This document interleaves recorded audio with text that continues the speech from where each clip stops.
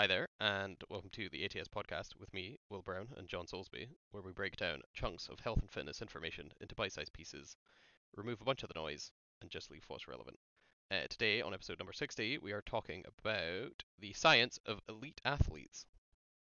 So, what kind of stuff makes elite athletes different from just everyday Joe blogs? Genetics. Pretty much. Soz. Yeah, pick better parents. Depends. I think I always argue that it depends on the sport. Sports with a high tactical element, which would be like, well, tactics, obviously. But I think you tend to see a lot wider genetic variance in sports that have a tactical element because it allows Yeah. for people without the genetic qualities that would come with a decent, like, kind of uh, elite performer model to kind of get their way and kind of wangle things. Yeah. But there's really no tactics in the 100 meters, so you're really Yes. probably not going to be beating Usain Bolt sprints. The I Although don't. even that is like kind of wild because it's like I don't know anywhere near enough about sprinting, but Usain Bolt was apparently terrible biomechanically for the 100-meter sprint, and everyone's like, "Nah, he's not gonna be that great because he's too long or something like that." Well, And then he's like, lol jokes, lads. yeah, I I lost. think people underrated because I was looking up his specific stats the other day just because the Because question of that arrived. age-old question. Yeah, that question arrived in the group chat of Yeah. if you, or what was it? Where it is? You can start. Yeah, you have to race record pace Usain Bolt. You win 100 grand if you beat him, and you can get a head start in 10-meter increments. And for every 10-meter increment head start you take, you lower the prize by 10 grand. And it's like, Yeah. where do you start? So like, if you take 50 grand, you take 50-meter head start, you start on the 50, he starts on the 0, and you've still got to beat him to the 100.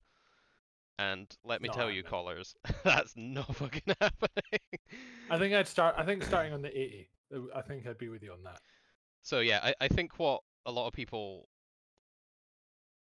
again, this is just an assumption based on Usain Bolt's, I mean, physical appearance and also splits and how he breaks down the run, is that a lot of typical sprinters will build up to top speed within the first like kind of 40 meters, 50 meters, and Yeah. then just attempt to maintain slash not lose as much as possible for the last 50. Yeah. Like they accelerate extremely rapidly and then attempt to maintain top speed for as long as possible. Usain Bolt, because of his big long ass limbs, very much started quite slow. I'm pretty sure almost all of his like winning 100 meters do not, like, he doesn't get to the front of the pack until about halfway or the last third Yeah. because he naturally has a much easier time maintaining close to top speed once he gets to stride out and stops taking those kind of very short, explosive, choppy steps in the beginning. So yeah, he just takes a little while longer to build up to top speed. Like his fastest splits are between 50 meters and 90 meters.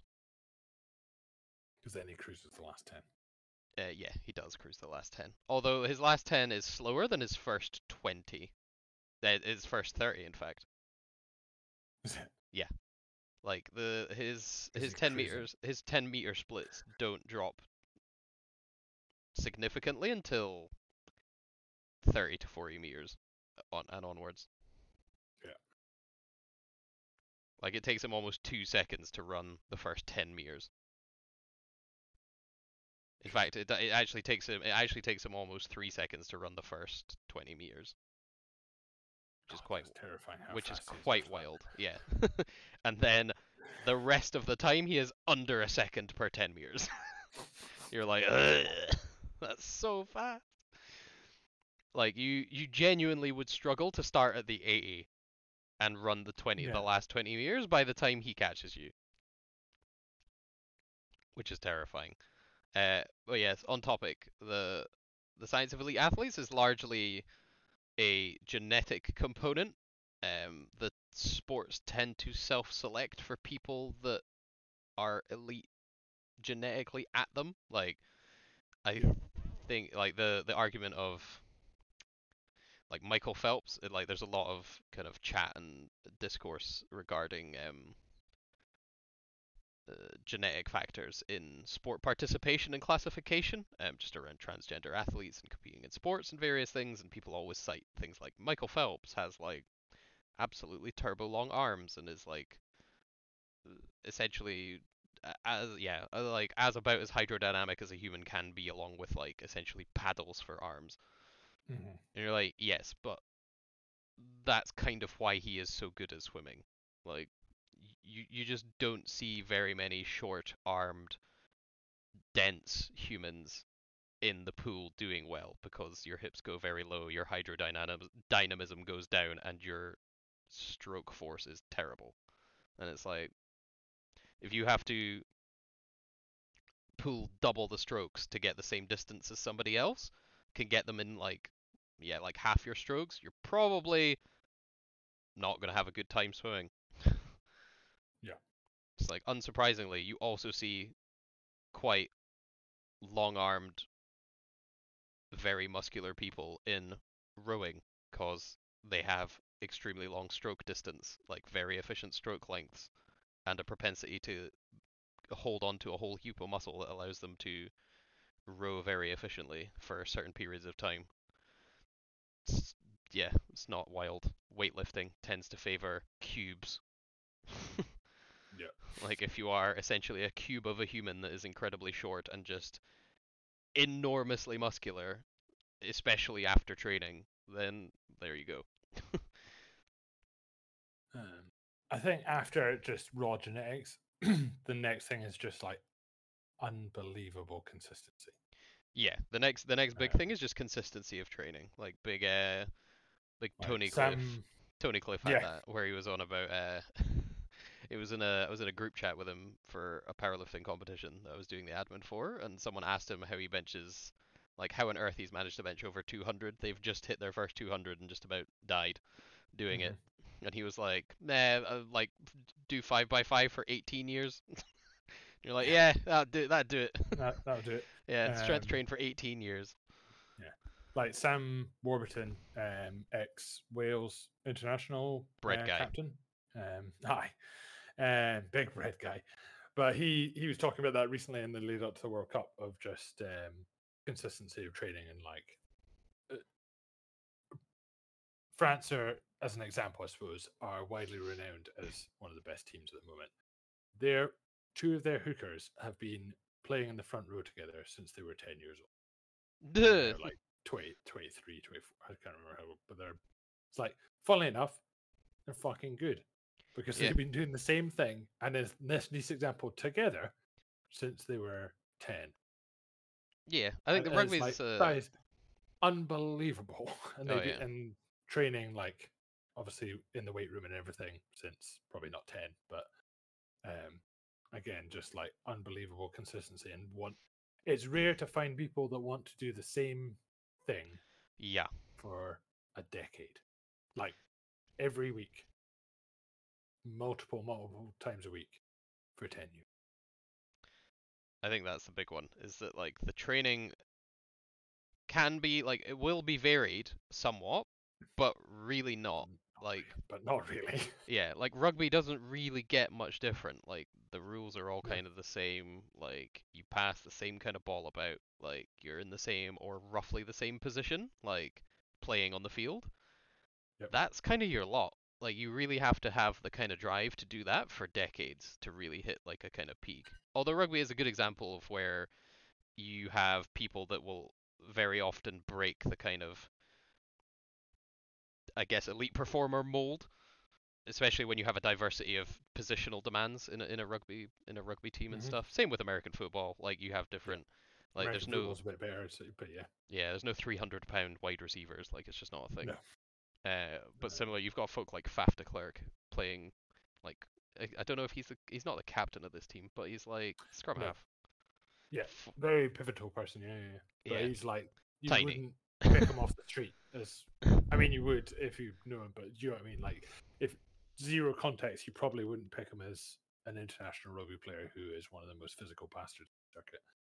Yeah, Um, he weighs 80 kegs. and plays Yeah. international rugby. And like at any position, 80 kegs is small. Yeah. Mm. But yeah, consistency is the next one. Just unbelievable consistency and a bit of luck not to get catastrophic injury really early on. Yeah. He's also 5'5". I did not actually know his height. He just always looks He's small. tooty. That is very small He always looks small because he's next beside to everyone. 6'7". Yeah. Yeah. But yeah, So yeah, I again, mean that's pretty much the two main keys. yeah, genetics and stuff, genetics and consistency of training, like over time. There's even like young athletes and stuff have been training a while. Like you see this in powerlifting a lot with like up and coming juniors, and you're like, oh, they're juniors, so they're between 18 and 23. But realistically, if you're an 18-year-old who's been training since they were 14, that's still like 4 years of training. Like if you have any moderate genetic potential, like you can really get quite good in 4 years. Yeah. If you consistently train for 4 years. Or like there's one, he's literally just left the juniors downhill mountain bike guy, he Jackson Goldston, but it's his first year out of juniors, and I think he's currently third overall with like That's 3 wild. races left in the year. But there's videos of him at like 2 and 3 years old on a balance bike hitting jumps, and you're like, what is going on?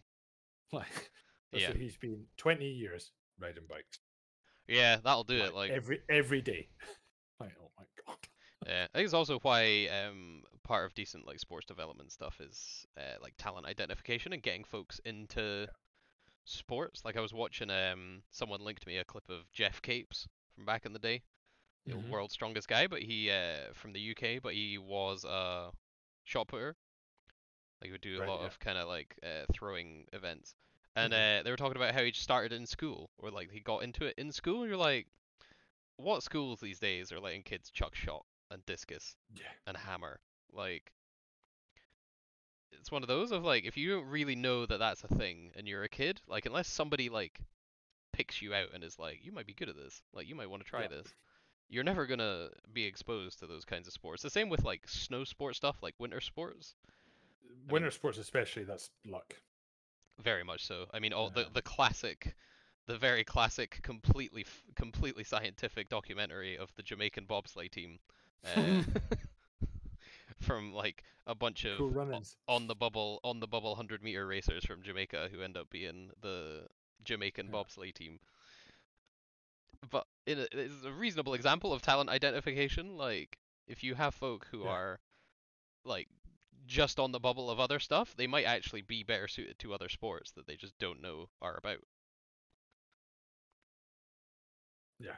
Like nobody's like, oh, I want to like watch, like nobody grows up doing the modern the modern pentathlon or whatever it is. Like Yeah. I they have think, to yeah, get especially picked. in more niche sports, it is like there's an element of luck if you got to find the right one Yeah. early. But yeah, in summary, the science of elite athletes is very Genetics and consistent. consistency. Yeah, very consistent and non-stupid training for a long period of time combined with advanced to elite levels of genetics, and then you will have elite performers. You can obviously mess that up, but you know, when people don't, you end up with world champs. Yeah. But it's also a bit naive to think that the only difference between you and the world champion in your sport is that they do there's one weird trick. They don't. This one weird trick of better parents. Yeah, I can assure you none of it's weird. It's almost all like there'll even be cases where people on the amateur level are actually working harder than some elite performers and are just not getting there. And Yeah. that's just how it goes sometimes. Right, we'll catch you guys in the next one.